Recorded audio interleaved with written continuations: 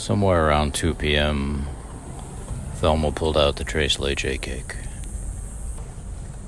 His birthday today. An 82-year-old Egyptian gem merchant. 10 candles go on the cake. 8 candles each stand for a decade. 2 candles, 81, 82. It blows them out, we sing happy birthday. He has his bite. And his eyes are lidding over as he's sitting there in a chair. His wife's in Bangkok. Her visa's expired. He misses her dearly. And is falling apart in her space. She's desperate to return. An appointment with the attorney tomorrow. At the age of 82, the Egyptian gem merchant is sliding and slipping a few moments. The motto and the namesake and the slogan of the company. We spent many moments on the phone, frustrated with credit card companies trying to change addresses and canceling accounts, and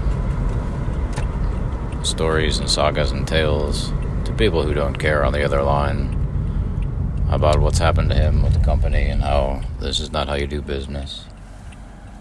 And they all respectfully, thank you for calling, goodbye. He's frustrated. It's his birthday. He's been fighting with a potential purchaser of the company who comes in and they get into a yelling and screaming match. This is a young man who wears a baseball hat, has a pretty successful multi-million-dollar corporation, a lot of stuff from Madagascar. And they come in and fight every day. They close the door and I can hear him yelling and bickering over, that's not fair. The guy storms off. I hear him on the phone 2 minutes later continuing the argument. You don't have a whole lot longer to live. You're not going to be here next year, so sell me your stuff. All he wants are the gems. Gems and rocks. Doesn't want the warehouse, doesn't want the business, doesn't want the shelving. None of it. No thank you. He's exhausted, but doesn't want to run the company at the age of 82 anymore. And the thing was tanked by the compound efforts of ineptitude by many people involved. I've heard both sides. The cousin was inept, crooked, stole a whole lot of money. For the other side, the cousin was pressed, pushed to the point till he broke. Can't take this anymore. Any single mistake, we must get to the root. And then an investigation for 7 hours or 7 days, all while missing the entire point of the operation of the enterprise. Beautiful experience. Ship sinking all the way around. Every single person that came to help clean up, bailed this place out. Eventually got the lay of the land and stepped out. Smart men. Every investor has walked away.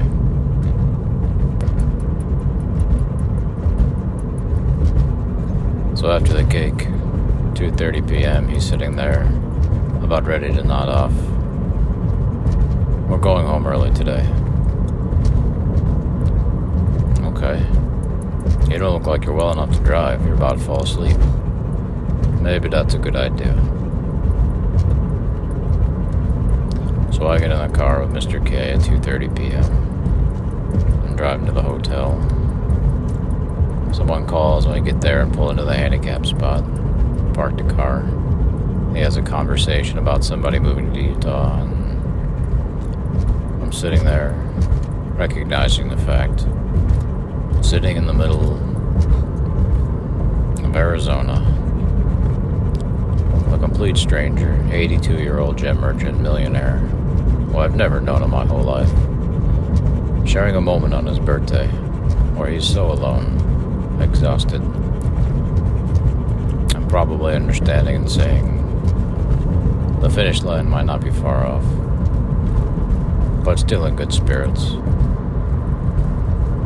Still trying to make people smile. And I asked him, "You're 82 years old. What's the most important thing about life?" "Kindness," he says. And he gives me a little story about kindness. And then we get out and he goes into his hotel room and goes to sleep.